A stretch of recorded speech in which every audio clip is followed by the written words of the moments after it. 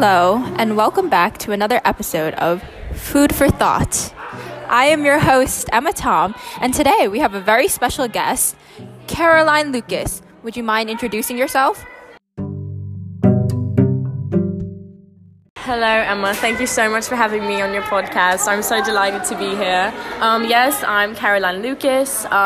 Just a little bit about myself. I led the Green Party of England and Wales. I'm a Member of Parliament for Brighton Pavilion, and I'm a writer on green economics, trade justice and animal welfare, and I'm so excited to be here talking about UBI.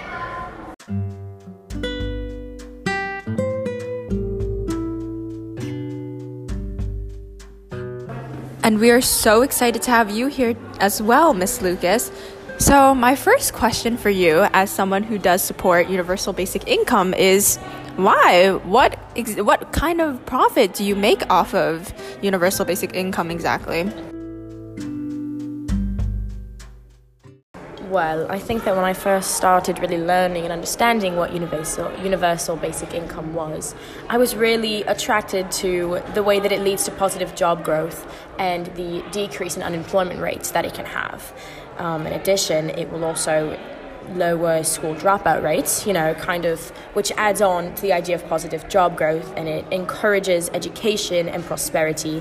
It also protects people from lack of job security caused by the effects of the growing gig economy. And in addition, it also increases health rates. It's a very positive thing that I think will have amazing effects on the community and society as a whole, and I think it'll be beneficial for children and ongoing generations to have this stipend from the government that allows them to really succeed educationally and as well prosper with their jobs.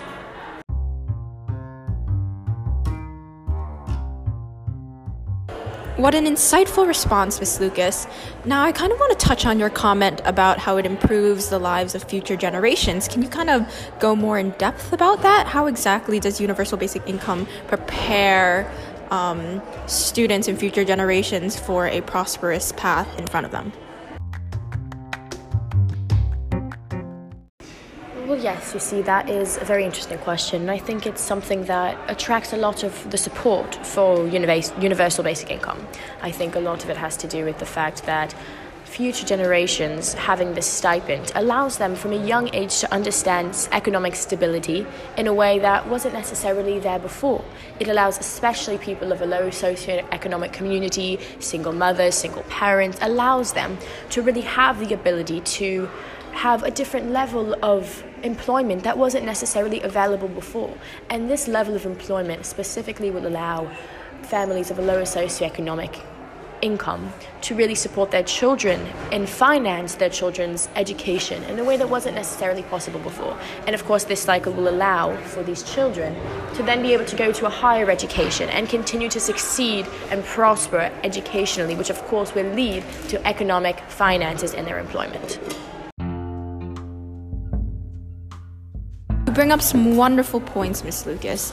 Now, I kind of want to talk about the criticisms that come with universal basic income, such that giving the general public a stipend of $1,000 makes them generally more lazy because they lack the motivation to actually do work.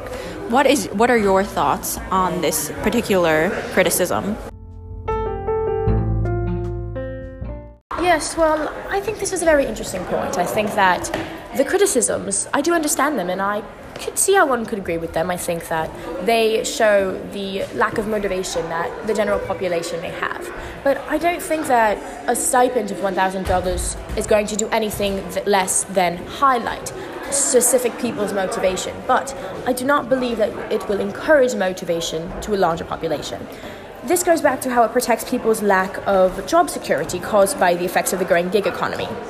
This allows for people that previously would feel unmotivated and insecure financially, it allows them to be protected and have a job security in a way that wasn't necessarily possible before.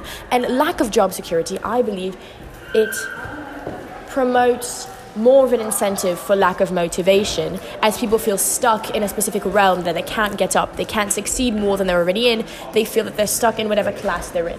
However, which leads to more lack of motivation. However, this stipend allows for people to invest their money or spend their money as they please. That will help them in succeeding and getting out of the specific economic class they're in. So I think, if anything, it promotes motivation in a way that was not possible before.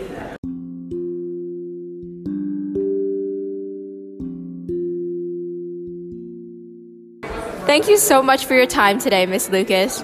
Thank you so much. I'm such a big fan of your podcast. I'm so grateful to be on it, be hosted. Okay, so now before I introduce our next guest speaker, we'll take a little break and a message from our sponsors. This podcast is sponsored by Nike. Just do it. Meow.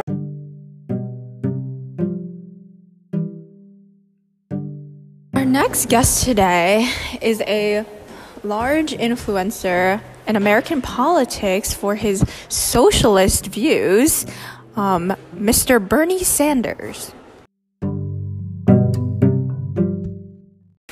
Hello, I'm Senator Bernie Sanders from Vermont.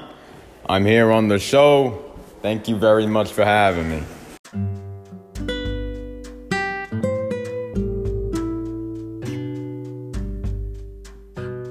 My first question for you, Mr. Sanders, is why exactly do you not support universal basic income?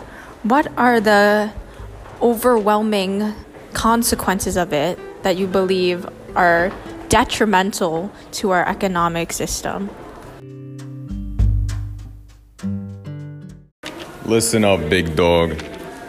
My criticisms of universal basic income are very plain and simple. All right?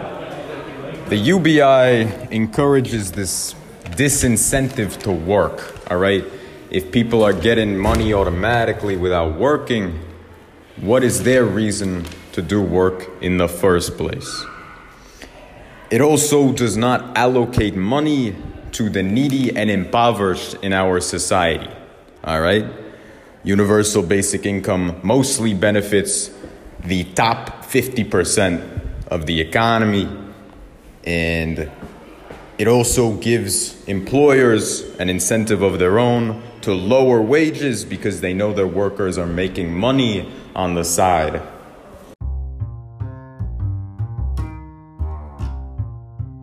Previous speaker, Ms. Lucas, talked about how universal basic income actually leads to positive job growth. What do you have to say in response to that? The UBI does not encourage job growth. And let me explain myself a little bit, all right? Listen, when people have money coming in from multiple sources of income, right? They won't be pursuing other jobs that they are more interested in or that pay better, that provide better benefits. So when they have this basic income to fall back on, they are not inspired to seek other jobs.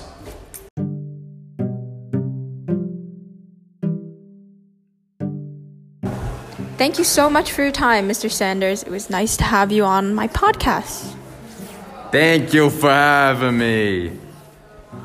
And this concludes the Food for Thought podcast with your host, Emma Tom. I'll see you next time.